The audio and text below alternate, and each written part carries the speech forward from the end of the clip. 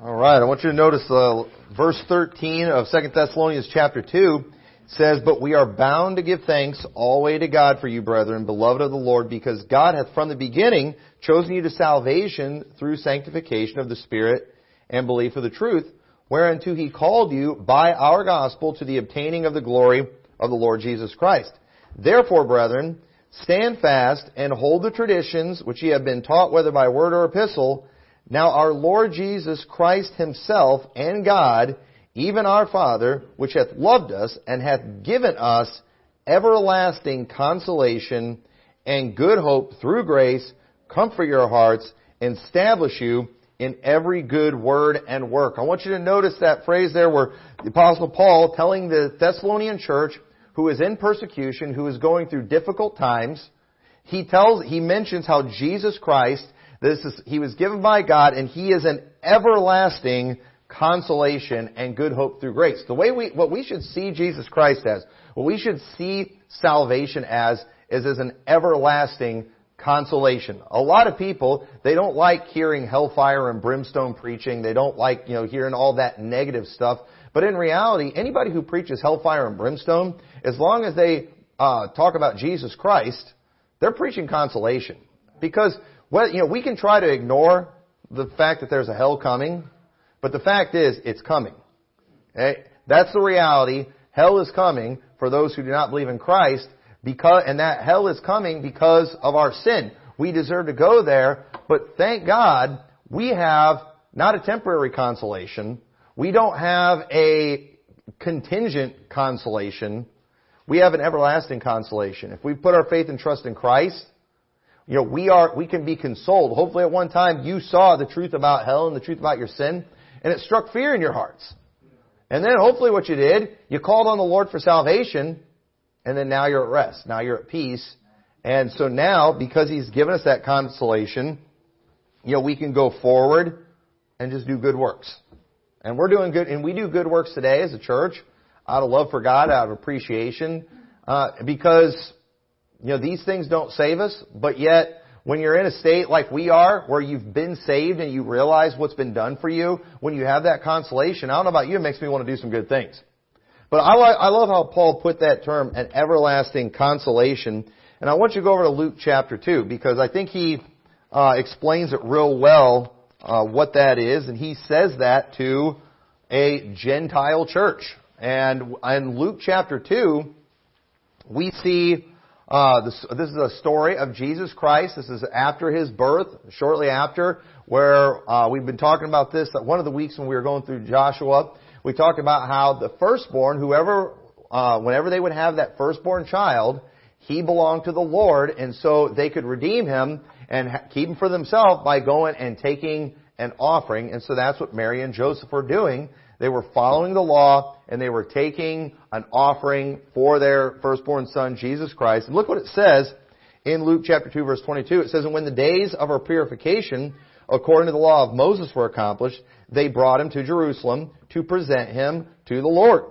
As it is written in the law of the Lord, every male that openeth the womb shall be called holy to the Lord, and to offer a sacrifice according to that which is said in the law of the Lord, a pair of turtle doves or 2 young pigeons." I guess that's why 12 Days of Christmas has the 2 turtle doves. It's associated with Christmas, so that means we can sing it in church, right?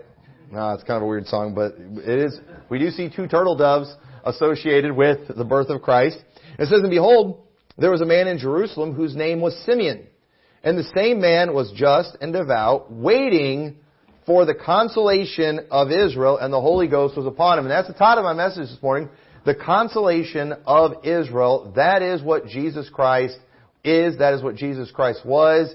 And that is what it calls him here in Luke 2. He is waiting for the consolation of Israel. Let's keep reading.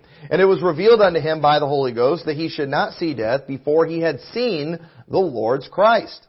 And he came by the Spirit into the temple. And when the parents brought the child, Jesus, to do for him after the custom of the law, then took he him up in his arms and blessed God and said, Lord, now lettest thou thy servant depart in peace according to thy word.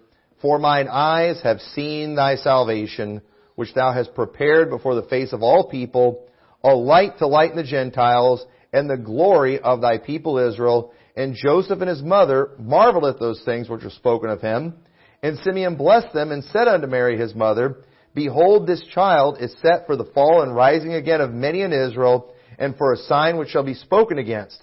Yea, a sword shall pierce through thine own soul also, that the thoughts of many hearts may be revealed. So, a very amazing story right here, where Mary and Joseph are, according to the law, taking an offering for Jesus Christ. And I don't know if we realize how important it was that they did that. I don't know if we realize how important it was that they circumcised him on the 8th day, that they did these offerings, because Jesus Christ, He has to keep the law, doesn't He?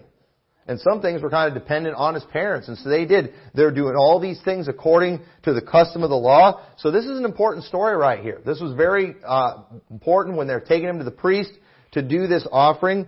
And here in this story, we see a man named Simeon. This man had the Holy Ghost on him. The Holy Ghost had revealed to him that the Messiah was going to show up in his lifetime. And I think that's an amazing thing. And it says a lot about this man. God revealed to him, you're going to see the Lord's Christ, before you die. Okay? Now, don't ever let somebody use that verse, some preacher get up and say, it's been revealed to me by the Holy Ghost that I'm not going to die before I see the Lord's Christ at His second coming. Okay? Now, we don't see Simeon, sharing that with people. I don't know that anybody knew that other than Simeon. But either way, we know it was a fact because the Bible says it was a fact. And so if somebody wants to get up and proclaim that about themselves and use this as precedent, don't fall for that, because it's not in the Word of God that Tommy McMurtry, will see the Lord's Christ at His second coming before I die. So, don't fall for that. But this is a real story. This man saw this. And so, once he had seen Christ, the words that he speaks after that are amazing. And it really just shows how much this man